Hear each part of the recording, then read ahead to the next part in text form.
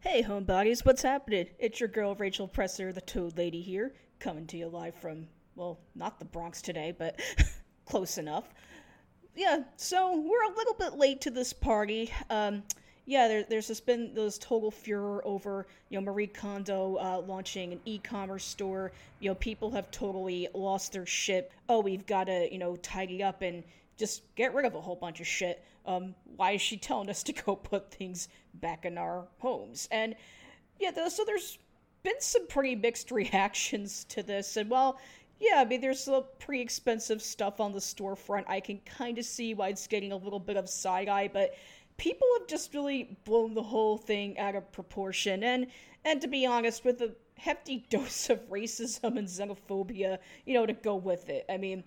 Look, so obviously I'm not Japanese. I'm not a total expert in the culture or on Shinto or anything, but it's just so obvious that people completely misunderstand it and just take this whole same attitude of American exceptionalism that, like, oh, if you don't do it our way then it sucks. And when, like, my basic understanding of it is that hey, like, she bases a lot of her techniques and philosophy on Shinto principles, which means that some inanimate objects have spirits called kami, which inhabit they inhabit things. And it's like, oh, this thing that you're using actually has some kind of spirit. Like, you should take note of what went into making it, what went into the labor, the materials, and it's this thing that you're using now. Whereas we have a very disposable culture in America. It's like, oh, let's just buy as much cheap garbage as we can and go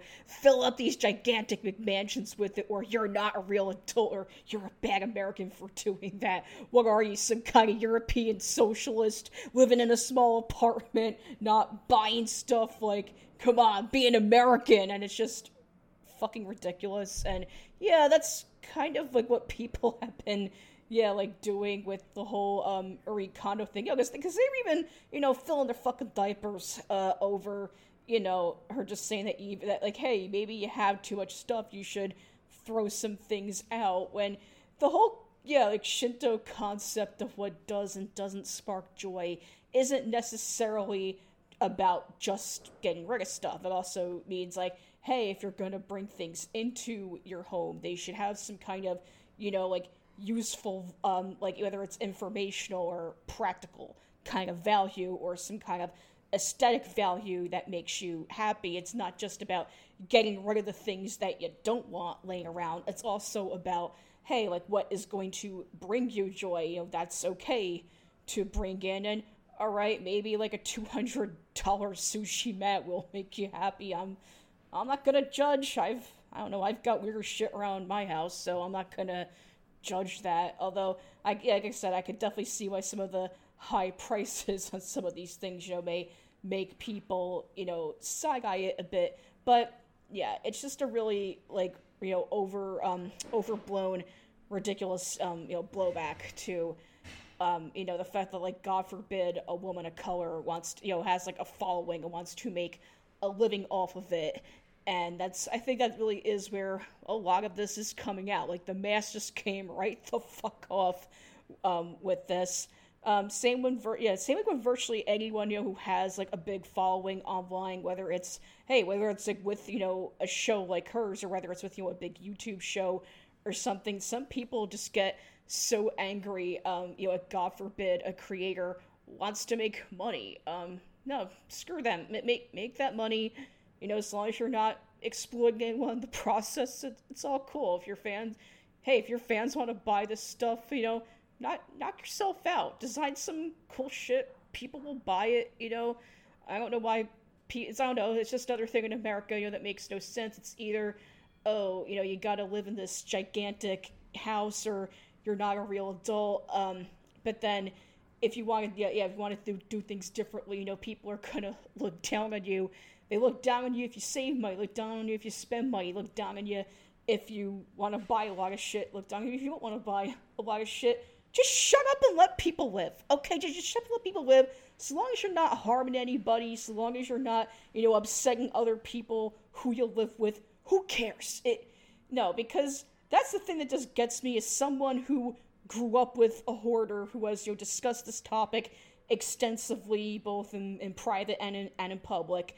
Um, it's something I actually think should merit more discussion that's not of like the trauma porn vein that we see with TV shows like Hoarders and the like, because it just tends to basically, yeah, like air people's trauma, on television, and then it's just like, oh, like, look at how this person filled this room full of stuff, look at how horrible this is, let's go and sneer at it and go shame them, and like I said, like, shaming doesn't help anybody. I'm a very big advocate of saying fuck you to tough love. I don't think tough love helps anybody. And that's the thing, like I said, with someone who actually has, yeah, like, seen this kind of thing get out of control and has lived with the distress that comes with it. And yeah, like, and also has problems with clutter in my adult life, and at least, recognizes the root cause of that clutter.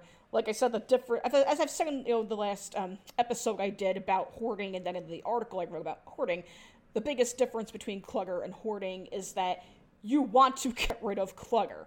Hoarding, like, will cause you distress that causes you to amass things, and or it causes you distress, to get rid of them. And so some people, as like I've even like accused like Marie Kondo and some of her viewers as having compulsive Spartanism disorder, which is the opposite of hoarding, which is when you get rid of so much shit that you don't even have things you need in your home anymore. Like, you may come home to find that your parent or your spouse or even, someone like a roommate has thrown things out, like your bed or lamps or food, then they have to go out and rebuy these things just because they hate having stuff around. And sometimes that can stem from growing up with hoarders and living in that kind of situation, or just having a very extreme reaction, to getting away from consumerist lifestyles.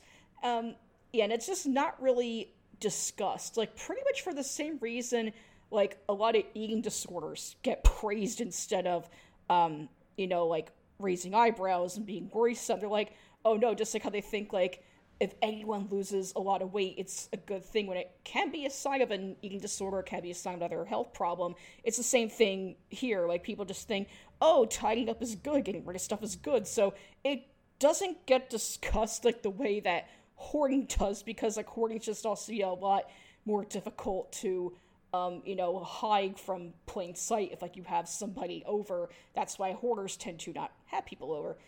Anyway, to get back to the crux of the whole thing, chill out, whatever. Let the woman make a living. She's like clearly inspired a lot of people, to take better care of the spaces where they live, to become more mindful of what they purchase. And so people just have like gotten all of the wrong takeaways from it. And yeah, like, feel free to learn more about Shinto and how its principles go into Marie Kondo's philosophy, and how she basically guides people into tidying up and getting good physical and spiritual energy from the act. And yeah, we have a lot to learn from her, and chill it with the freaking racism and xenophobia. Come on, it's 2019. It's gonna be 2020 in like 2 weeks. This is just getting ridiculous. So yeah, if you want to read more articles about clutter, hoarding, tidying up, commentary on some of the latest home design and home design influencers and stores and God knows what else, yeah, check out homestratosphere.com. I got plenty of articles, coming your way and up you can read right now. Yeah, and I'll catch you again next time.